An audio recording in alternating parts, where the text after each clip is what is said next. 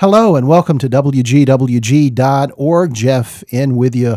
As we sit down to record this, it's Friday morning. In the studio with me is Matthew Tessnear, the big sports fan. Welcome. Happy Friday, Jeff. I think we're going to talk a little bit about tennis and golf today. Is that right? Yeah, we're going to go a little off the beaten path.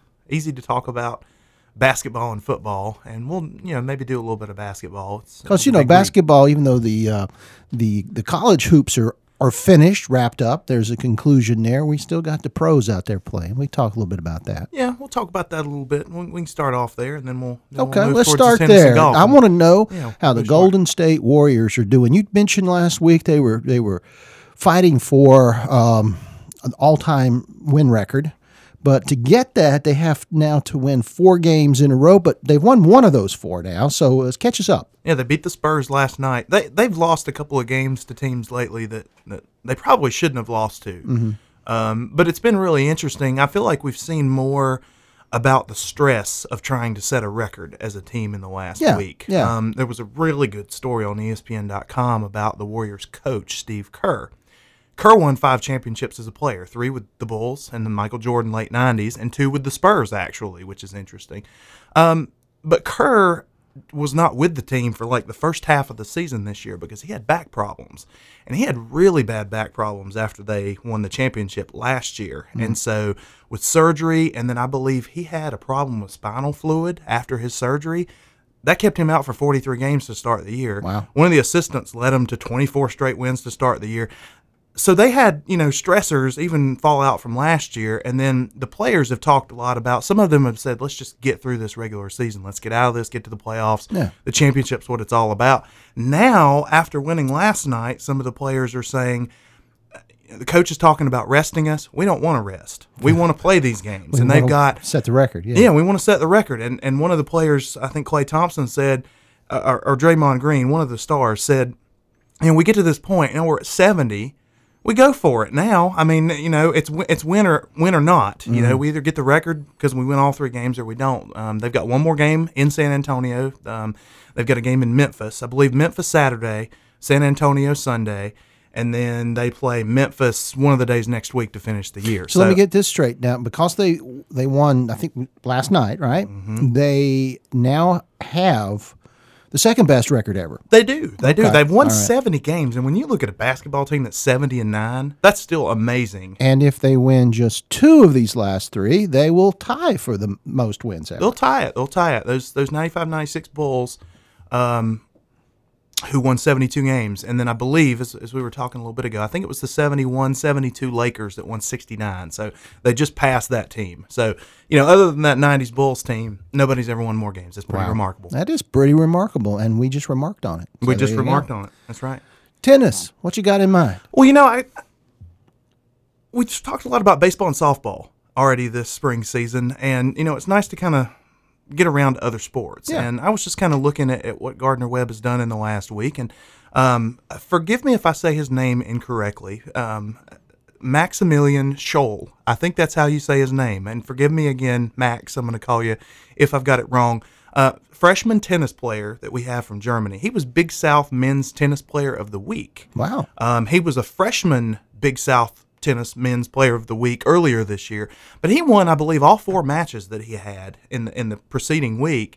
And Gardner-Webb had quite a week. I think they've won 6 of their last 9 men's tennis matches.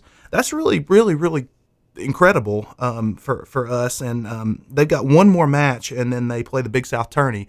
But it just got me thinking about tennis, and tennis is actually one of my favorite sports to play, and one of the ones that I think I can actually be a little bit more competitive in. I'm not the best distance or sprint runner, so soccer is out, and running just on the field over and over and over again, up and down the field. Basketball is getting tougher for me to go up and down the court over and over and over again. But tennis has maybe, you can play it with one other person, which is great. Yep. Play it with your spouse, and my wife and I play it from time to time.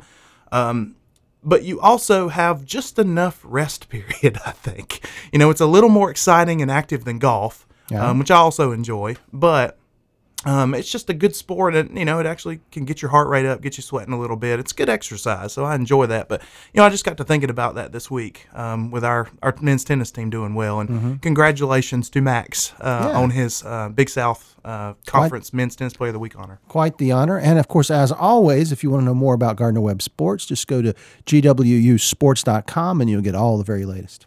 Yeah. And then thinking about sports off the beaten path. It's a big week for golf. And that's with the not Masters. Quite off the beaten path. That's the Masters. The Masters isn't off the beaten path, but golf is. Yeah, generally speaking. 80th Masters, I believe. Something like that. Quite a tradition. And Jack Nicklaus and Gary Player, they always have the ceremonial first tee shots from those legends. And I believe maybe this is the first year Arnold Palmer has not been a part of that. I think he is. I think you're right. Stepped down from that. I don't know if it's for health reasons or just couldn't make it, whatever. Yeah. And it's amazing what those guys do. And I believe Gary Player hit a hole-in-one the other night. And at his age, hitting a hole-in-one, there's always kind of a cool beginning to the Masters. They do a par 3 contest. Oh, okay. And I believe 9 hole-in-ones were hit. Wow. Even among professional players. That's pretty good.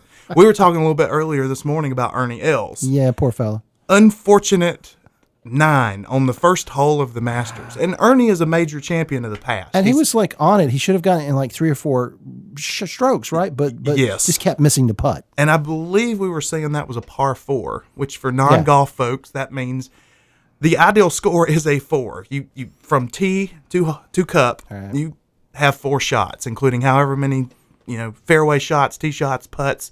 And he had 9. So a rough start there. But golf is just one of those sports that you have to give, love him or hate him, you have to give Tiger Woods credit because he got a lot of people interested in the 90s in golf. And that was the time I was a teenager. And that's when I took notice. I cared nothing about golf until Tiger Woods started playing because I didn't live in the Jack Nicklaus years and the Arnold Palmer years. So he got it started. And again, love him or hate him, he's really kind of out of the picture now. Personal problems and health problems. He's got back issues. He's got back issues. He's got knee issues. I mean, you can just see the guy grimace when he's trying to play a round, let alone 4 rounds in a tournament.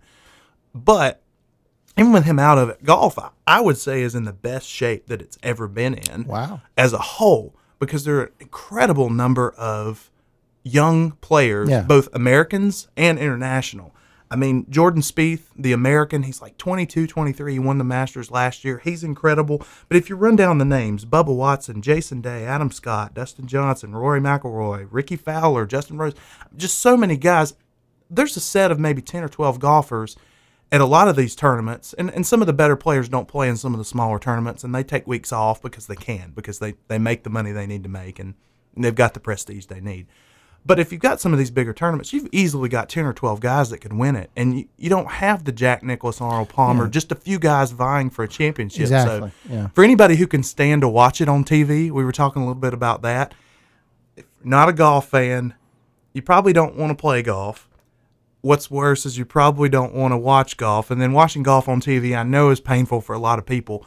But I think if you're going to watch golf on TV, this is the era in which to do it. Because obviously with TV sports coverage, you've got more angles, more options for seeing things like you're really there than ever. But you also have an incredible number of players to cheer for. And again, it's a ton of Americans, but it's a ton of international guys. If you've got a country that you particularly love or love to travel to, or, have heritage in, you can probably find a tremendous golfer from that country to root for. Say, if your husband likes to watch golf and you hate it and you have to kind of watch it with him. That's what my mom does. She just kind of bites the bullet and watches it with Dad because Dad enjoys it. There you go. Well, is that it? You got anything else you want to take a look at this morning? Well, we can kind of circle back around just for a second at the end. The Hornets, going back to NBA. They're having one of their best seasons ever, and I think that's just noteworthy. That's because they're back in Charlotte. That's where they belong. That certainly helps, I'm sure. They're in their rightful place, but they've had maybe 1 or 2 seasons ever that they've gotten into the 50s in wins in a season. They've got 45 now with 4 games to play. So they've got one of the best records, and they're probably going to have the 4th or 5th best record if they can win a couple more games that they've ever had, and that's noteworthy. The other interesting thing of note, we can move on now from the Final Four in college basketball, but now the focus turns to the NBA draft this summer and some of the players who are leaving, some of the players who are coming back. So some of the biggest news this week was probably a lot of preseason polls have Duke number 1, which, we've talked here in the office a little bit about how Duke and Carolina kind of play off of each other years after each other in the national spotlight. Carolina going to the national championship game this year. We might see Duke back there next year. They were just there 2 years ago. Right. Their big freshman star, Brandon Ingram, is going pro, so they're going to lose him. That, yeah. But Grayson Allen, the Ted Cruz lookalike that we've talked about here on Big Sports Fan, he's going to come back for his junior year. And then Duke is bringing in an incredible recruiting class of freshmen. So it looks like Duke will be good next year. Again, they'll be a little bit better than they were this year. Injuries just made it tough. And then other favorites early, Villanova, looks like they might still be pretty good. They're losing a couple guys to graduation, but probably going to bring a lot of other guys back. And then you've always got your Kentuckys, your Kansases, and your North Carolinas, and all of them look like they still might be good too. But Duke looks like the cream of the crop next year. So that's worthy of note before we finish up here on the Big Sports Fan.